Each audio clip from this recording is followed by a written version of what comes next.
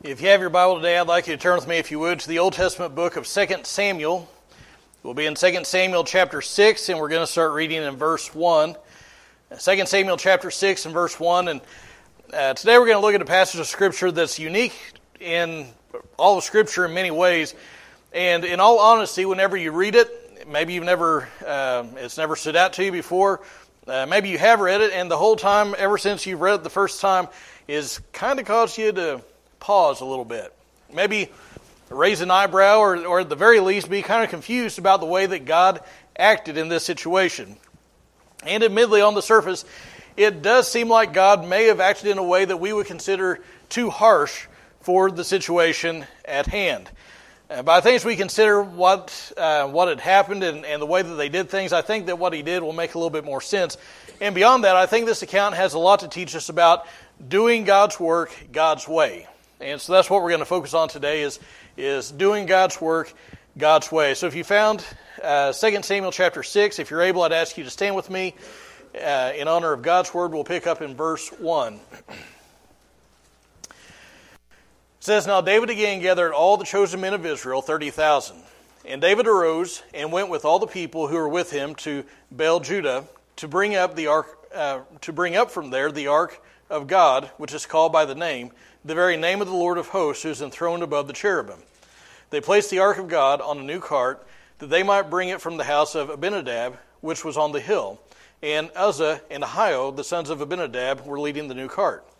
So they brought it with the Ark of God from the house of Abinidab, which was on the hill, and Ahio was walking ahead of the Ark. Meanwhile, David and all the house of Israel were celebrating before the Lord with all kinds of instruments made of fir wood, and lyres, and harps, and tambourines, and castanets, and cymbals.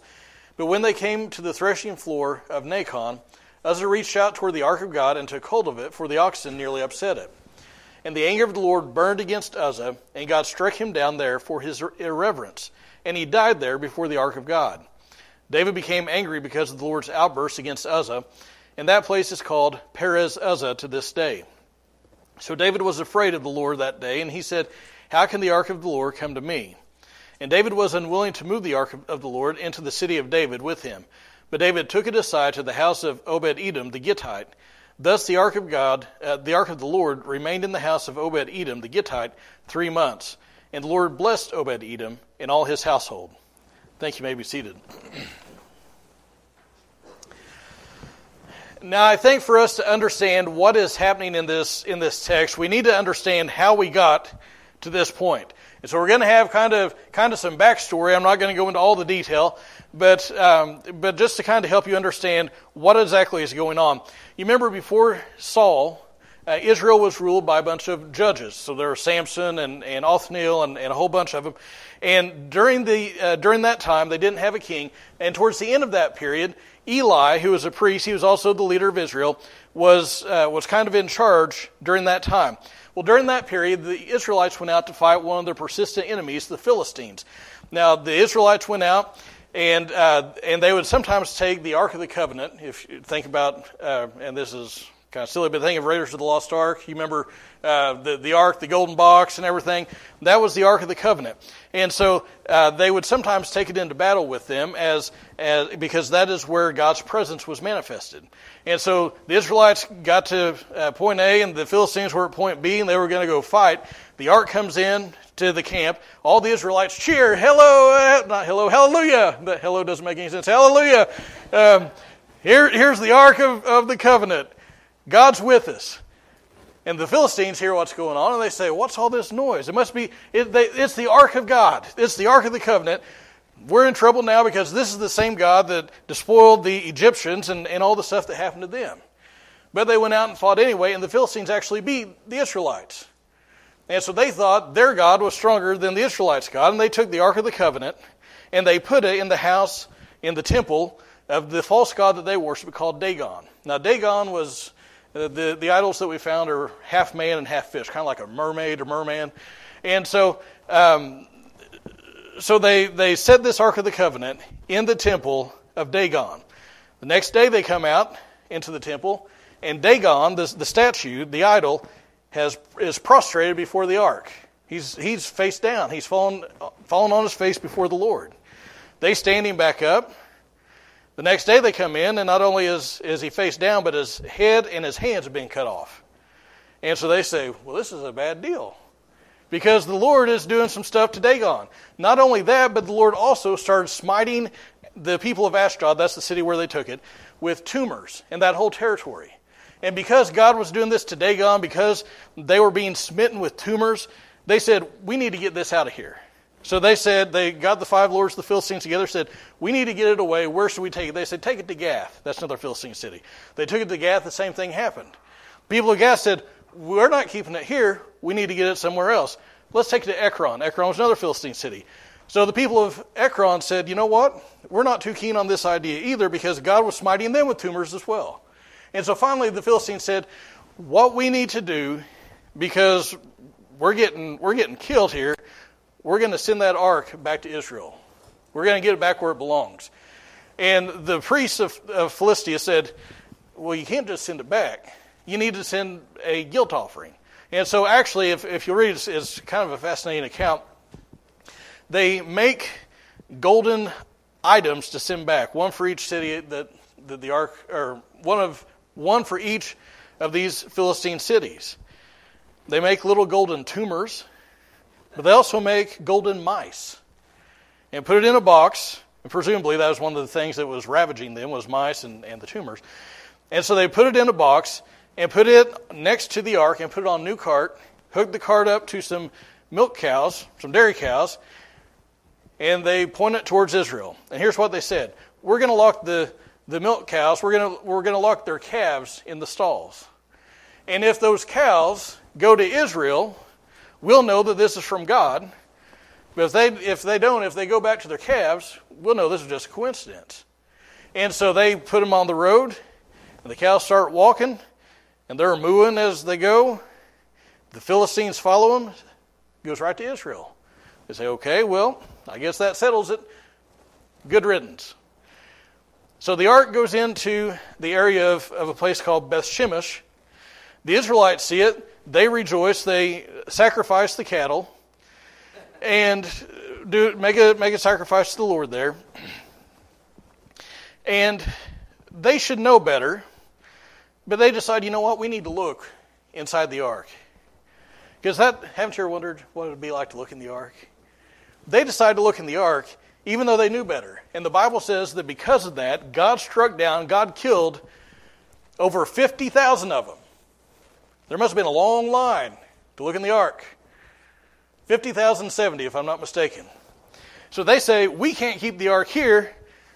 Let's go up to Kiriath Jearim, and we'll house it there. So they find a guy by the name of Abinidab who lives in that area, and he is going to keep the ark at his house. They consecrate his son Eleazar to be the one to care for the ark. Okay, so all that has transpired, and the ark sits at his house for a long, long time. So long, in fact, the Bible says in 1 Chronicles chapter 13 that during the days of Saul, they did not seek the ark. Acts chapter 13 verse 21 says that Saul was king for 40 years. So we don't know how long the ark was at Abinadab's house. It was at least 40 years. Some scholars estimate upwards of 75 to 100 years. So all these years, the ark has been in the house of Abinadab. Saul, God takes his hand off Saul because of Saul's wickedness. David is anointed as king. He has his battle with Goliath. He makes himself a mighty warrior, shows himself to be a mighty warrior. Saul dies. David becomes king. And he decides, Jerusalem is going to be my capital. I want the ark to be there too. So that not only will the people have a place to worship, they'll have somewhere to meet God. But this way, and this is my estimation of things, it'll be a political as well as religious capital, consolidating everything into one place. And so David says, let's bring the ark to Jerusalem. And that's where we pick up today. So that's how the ark got into the home of Abinadab. And like I said, I believe that there were some errors that were made in the way they went about doing this that people and churches do today too. And I just want to acknowledge at the outset, what David was doing was a good thing, right? I mean, the ark was where God met his people. That's where his glory was manifested. And so having a place where the people could actually come to and worship, that was a good thing. But good intentions are not enough. I want you to notice the first error that they made. Look at verse 1 again. The first error they made was they didn't consult God. They didn't consult God. They didn't pray. And one of the things that stands out about David is all through his life, he was a man after God's own heart. We read that in the Scripture. He was a man after God's own heart. Some people look at him in his incident with Bathsheba, for instance. They say, how's that a man after God's own heart? Well, he wasn't sinless by any means. He had all kinds of flaws. But by and large, the bulk of his life, he tried to please God. He sought God. And one of the things that you read notice as you read throughout David's life is over and over again, he would consult with God. He would, before he would go out to a battle, before he would pursue an enemy, he would consult God. But if you'll notice in verse 1, he doesn't consult the Lord at all. Verse 1 says that David gathers 30,000 choice men of Israel. Now, the writer of 2 Samuel doesn't record this, but 1 Chronicles 13 also records this event. And it tells us that David gathered all these people, and he consulted, not the Lord, but the captains, the leaders of the people. He said, this is what we're going to do. How's that sound to you? Nowhere does it tell us that that David ever talked to God about it. Now, we see that is a conspicuously absent piece of the puzzle, and the results are disastrous. Now, I think the lesson that's here for us is pretty plain. When we intend on doing the Lord's work, we really, in really all facets of life, we need to seek the Lord. Isn't that a novel idea? Well, if you're going to do the Lord's work, maybe you should include the Lord in the plans. How many times do we as Christians, though, we fail to do this even as individual Christians? We'll be facing some decision, some crossroads in life, and we just don't pray. I mean, when we're sick, when we're hurting, when so-and-so's been in a wreck, when so-and-so's lost a job, then we pray. But I mean just when we have those things that come into our lives, many times we do not pray. Maybe it's because we don't want to quote-unquote bother God. Oh, God's got a lot to deal with. I don't want to bother him with this. Why would he care about little old me? He's got the Milky Way to run, and here I am on earth. Maybe it's pride. Maybe we think we can handle it ourselves. We can figure it out on our own.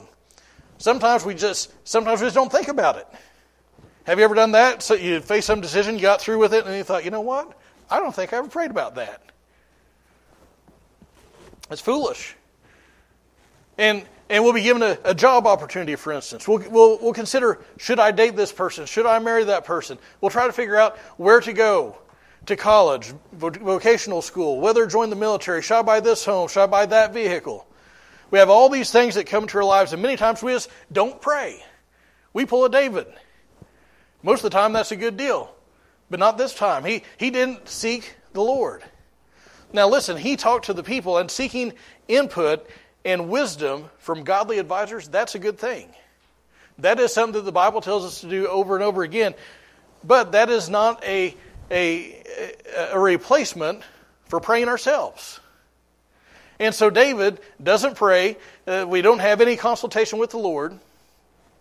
He doesn't say, is this the Lord's will? Should Jerusalem be the ark's destination? Should I be the one to bring the ark? Is this the time to do it? He didn't have God's direction for any of it. And if we're going to do the Lord's work, if we're going to live for him, we need to be people of prayer. We need to seek the Lord. And that's not only true of individual Christians, but we need to do that as a church. We start thinking about starting some type of a ministry or doing some sort of outreach. We need to seek the Lord. We need to seek his blessing. So mistake number one they made is they did not seek the Lord. They didn't consult with him. The second mistake they made was trying to do the Lord's work the world's way. They tried to do the Lord's work the world's way. Look at verse 3 again. It says, they placed the Ark of God on a new cart, that they might bring it from the house of Abinidab, which was on the hill, and Uzzah and Ahio, the sons of Abinidab, were leading the new cart. Full stop. They put the Ark of God on a new cart. Now, the fact that it was new is good, because if something was going to be used in holy service, it was something that shouldn't have ever been used for just regular old activities. But how is the ark supposed to be transported? Say, Pastor, I'm guessing since you're asking this question, it wasn't on a cart. But I can't remember. On poles. Yes, Exodus chapter 25, verse 14. God says, you shall put the poles into the rings on the sides of the ark to carry the ark with them. Now that's easy to understand. See, the ark was a wooden box that was overlaid in gold. On top of it was the lid. It was the mercy seat. And so the high priest would go in once a year on the Day of Atonement with the blood of the sacrifice, sprinkle the blood on the mercy seat. On top of that were the cherubim. They were two angels that faced each other. Their wings came out, touched one another, and above that is where God's glory was manifested, the Shekinah glory of God. On the sides of that ark, they made golden rings. And they put poles through those rings so that nobody ever had to actually touch the ark. You remember during their wanderings in the wilderness, they would move from place to place, and this was not a permanent thing. It was not set in stone. It had to be mobile. And so they had poles that they would carry it with. And instead of putting this ark in Samuel chapter 6, instead of putting it on the shoulders of the priests or Levites, they put it on a new cart. Now, where do you think they got that idea? Well, how did the Philistines return the ark? They put it on a new cart and they sent it away. Now, I don't need to remind you that the Philistines were not followers of God. They were not believers. They were not what we would say Christians. They were idolaters. They were heathen. So when David and the Israelites decide to do these things, they're doing the Lord's work the world's way. They're trying to do things the way that they had seen the world do it, the way they had seen the unbelievers handle things. Now, we don't know why they did it. I can't imagine anybody saying, you know what, Dave? Mind if I call you Dave, King Dave? I think we need to disobey God in this. Here's what we need to do. We know that the Lord says to carry it on poles, but here's what we do. Let's just do what the Philistines did. We'll just disregard what God says. I don't think that ever happened. I think they probably had reasons that sounded good at the time. Maybe they said, and I don't know, it's not recorded, I'm just guessing. Maybe they said, you know what? God's law is pretty specific here. Maybe he's loosened up over time. You know, things have changed a lot since they were in the wilderness. It's a different world. It's too restrictive what God said, too narrow. Maybe they thought the ends justify the means. Well, you know, just as long as we can get the ark there, that's the main thing. Maybe it was pragmatism. They said, it's going to be a lot easier, a lot faster if oxen pull it than for men to carry it. Whatever their reasons were, they decided to copy the ways of the unsaved Philistines to try to do the Lord's work. And that is a constant temptation that every church, this one and any other, has to be on guard against. It's tempting to do things the way of the world. And we see it today, don't we? We see churches that have historically stood on the Word of God. They've stood firm. They've stood strong on all these things.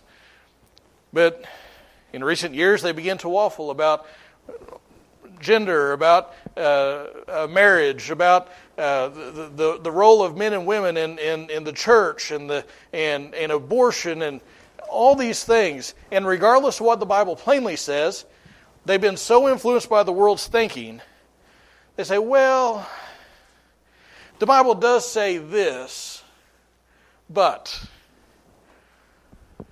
I know what God's Word says here, but, and they either turn a blind eye to what God says or they try to explain it away. And I'm going to tell you, if you try to change the Bible to fit your life instead of changing your life to fit the Bible, you're in trouble. And that's what people do. Other times people will say, well, the ends justify the means, so we'll use whatever gimmicks we need to so people will come in and have a positive church experience, and then maybe someday, after they've been here for a couple of years, maybe they'll eventually start to kind of hear the gospel. So you have churches that think they can't go a song service without having a fog machine. You'll think that they think that they can't have a song service without somebody to run the pyrotechnics. Listen, you don't need to, and in fact, you cannot manufacture an experience with God. There's one man I came across this week. He is known proudly as the cussing pastor. The cussing pastor. And he takes pride in the fact that he lets rip profanities. YouTube videos from the pulpit. He uses profanities. In fact, this week I saw on his website, the website of the church he pastors, they sell shirts from the church website with profanity on it. People think the ends justify the means. No, God wants His work done His way. And He takes it seriously. Now, I'm not saying that you can't smile and have a good time in church. I'm not saying that you can't have an upbeat song service or modern music or any of that stuff. But what I'm saying is when churches try to copy the ways of the world, they're missing the boat. Because church is not about us. Church is not about, well, it's not about people, period. Church is about God. It's when the people of God meet together corporately to worship God. It's when we come together and we're fed spiritually, we praise Him, and we encourage one another. And so the second error that they tried to do was they tried to do the Lord's work the world's way. Last lesson I think we can draw from this, that I want to draw from today, is that they did not treat the Lord as being holy. They treat Him as less than holy. Now, all these other things I've talked about, they all have their roots in not treating Him with the honor and respect and awe that He should have. But this incident with Uzzah, the one that probably caught our attention the most, is really this issue in a nutshell. Look at verses 6 and 7 again. But when they came to the threshing floor of Nacon, Uzzah reached out toward the Ark of God and took hold of it, for the oxen nearly upset it. And the anger of the Lord burned against Uzzah, and he struck him down there for his error, your Bible may say, his irreverence, many translations read, and he died there by the Ark of God. Now the Bible tells us that Abinidab's descendants were transporting the Ark. The Bible says they were Abinidab's son. Understand, whenever the Bible uses the language of sons, sometimes it literally means a person's offspring. Sometimes it means grandchildren. Sometimes it means a more distant descendant. So imagine this. This is likely the son or the grandson of Abinidab. The ark has been in either Uzzah's home or his grandparents' home his whole life. He's seen it when they got together and had a meal together, when they would have a family reunion, when if it was in his home, when he would get up in the morning to go to school, before he went out to take care of the sheep, he would see the Ark of God. When he went to Grandma and Grandpa's house, maybe, he saw it his whole life. He was familiar with it. He was comfortable around it. Now, what they say, familiarity, breeds contempt? And I don't believe he had contempt here, because he was trying to do a good thing, wasn't he? The ark is starting to fall. Uzzah says, I don't want that to happen. I don't want it to get dirty. I don't want it to be defiled. So he tries to stop it. But when we're familiar with something, if we're familiar with someone, we often don't give them the respect that's due them. Have you ever noticed how much better you treat people that you work with, or maybe strangers, than you treat your own family sometimes? Well, it's not because your husband or your wife doesn't deserve the same respect they did when you were dating. But what? You're comfortable. You've got them hooked. You got a license now, right? So you can, but that's what we do. We're familiar with things, and so it's not as special, not as unique to us. And so Uzzah has been around the ark all his life. The oxen are walking across the threshing floor. We don't know if they said, "Oh, there's some grain laying here," and they went off after it. We don't know if it hit a rock. We don't know what happened. An ox stumbled. We don't know. Regardless, the cart starts to tip over. The ark starts to fall. Uzzah reaches out his hand and steadies it, and God strikes him dead. Now, even knowing this, we still probably are like, yeah, but it's kind of, I think I should have done that. Well, I think the key idea here is found in Leviticus chapter 10 and verse 3. And God says there, by those who come near me, I will be treated as holy. And before all the people, I will be honored. God is long-suffering, He's compassionate, He's forgiving, but He never compromises His holiness for us. God does not change His holiness to deal with sinful man. And I just want you to think of some instances that we see this in Scripture. You remember Moses and Aaron. Aaron had two sons, Nadab and Abihu. You remember them? And the Bible says that they were anointed as priests, and God has said, this is the way that my worship is to be done. And Nadab and Abihu go into the presence of the Lord. The Bible says that they offered a strange fire that the Lord had not commanded. We don't know what exactly that means, what exactly that fire consisted of. But whatever it was, it displeased God, and God struck them dead. Fire went out and consumed them, is what the Bible says. And in fact, it's in speaking about Nadab and Abihu's death that God actually says the words I just quoted, that he would be honored, he would be treated as holy. You remember when Moses was leading the Israelites through the wilderness, they were always complaining about something, and one time they complained about not having any water. They were thirsty. And so God said, I'll provide for the people.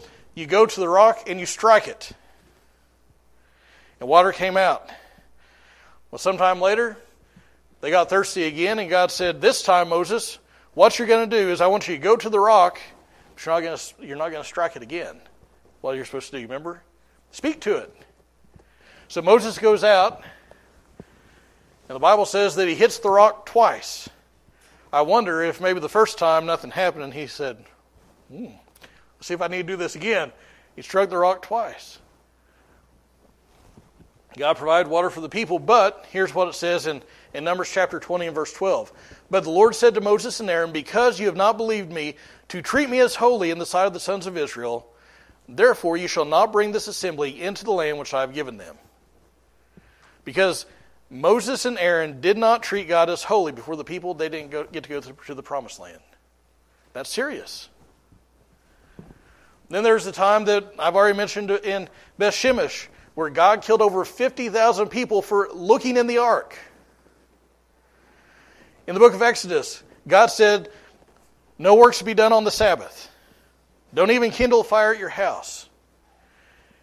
And yet the book of Numbers records there was a man that went out and collected sticks, wood, on the Sabbath. And what happened? He was stoned to death. Why? Because God said if you do it, you will die. He was put to death because he disobeyed what God had said. He was not treating God and the things of God as holy. In the New Testament, Ananias and Sapphira. You remember this in the book of Acts? They come in, they've sold some property, they lie to the apostles, they lie to the Holy Spirit. And what does God do? He strikes them dead.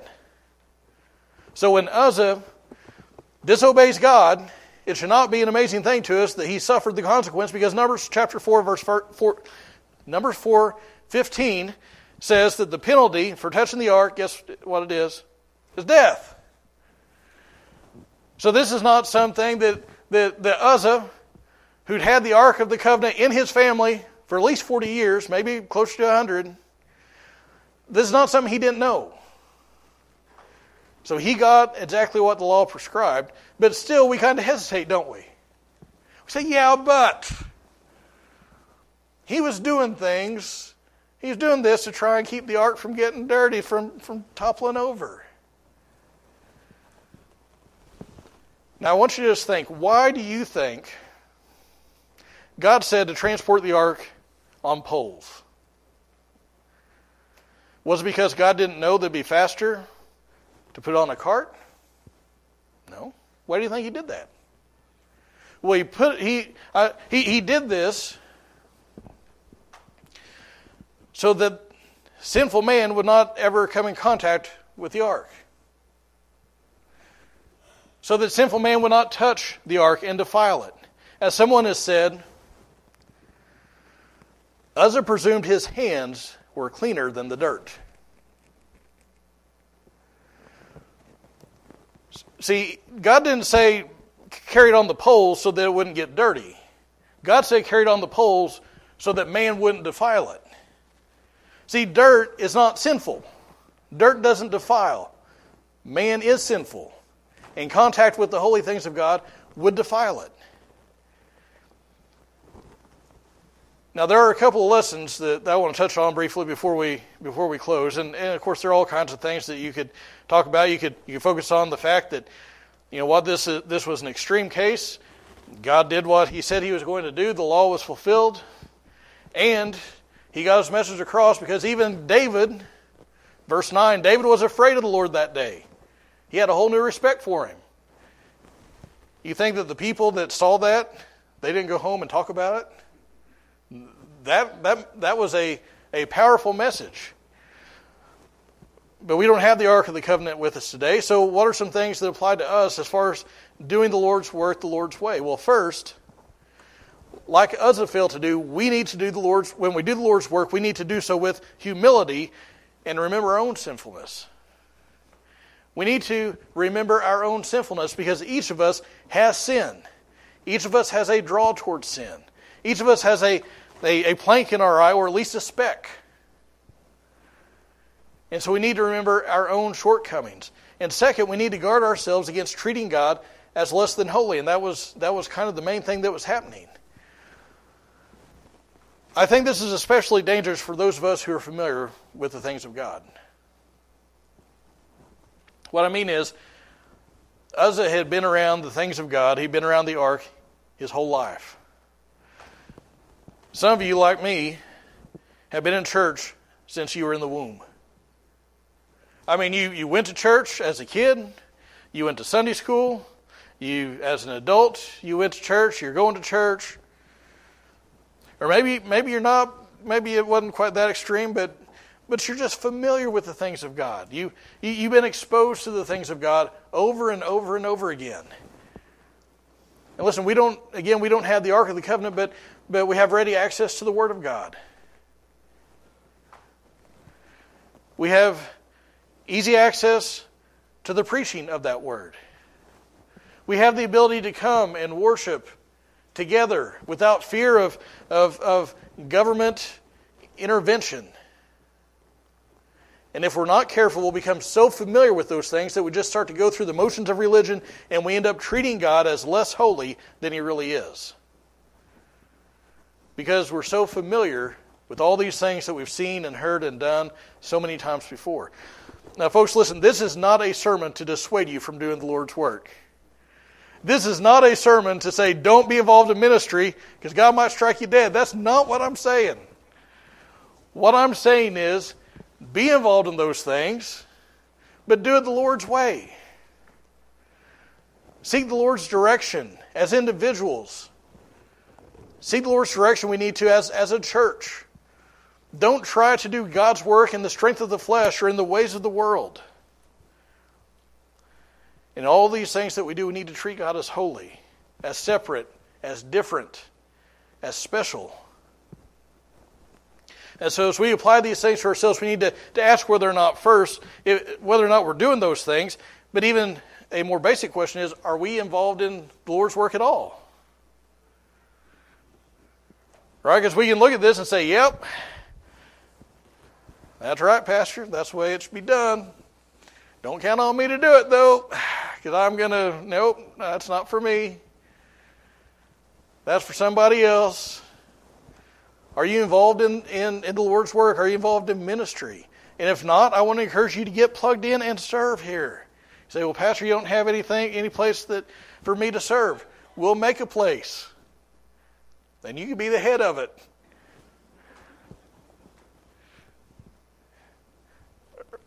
But we need to be involved in those things. And when we do it, we need to do things the Lord's way.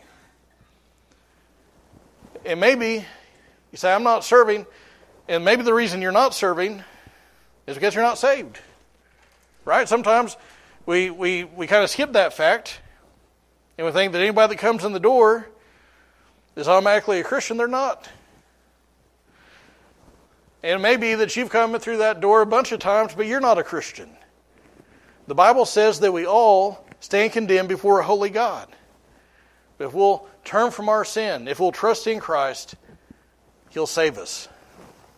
I want you to stand with me as musicians come.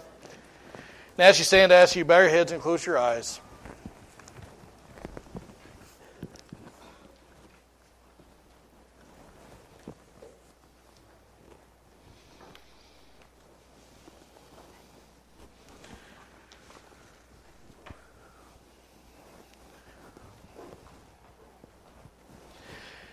And if what I just said describes you, if you are not a Christian, if you've never bowed the knee to Jesus, if you've never repented of your sin, do that today.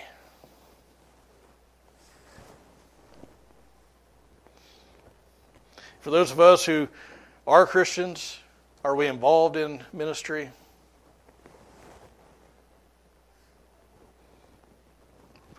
Are we doing it God's way?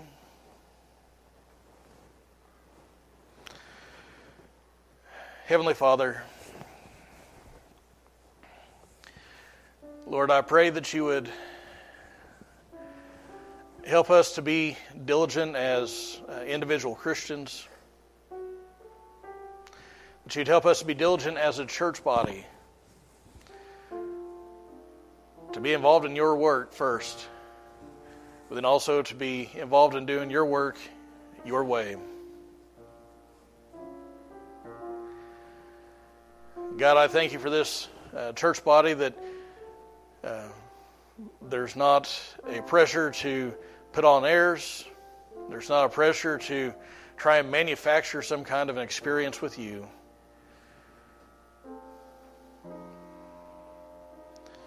But God, I pray that you'd help each of us to be diligent, to seek you. Help us to be diligent to not take these things that we have so lavishly given to us for granted. Access to your word, access to preaching both in person and online and CDs and TV, in so many ways that we can be exposed to it.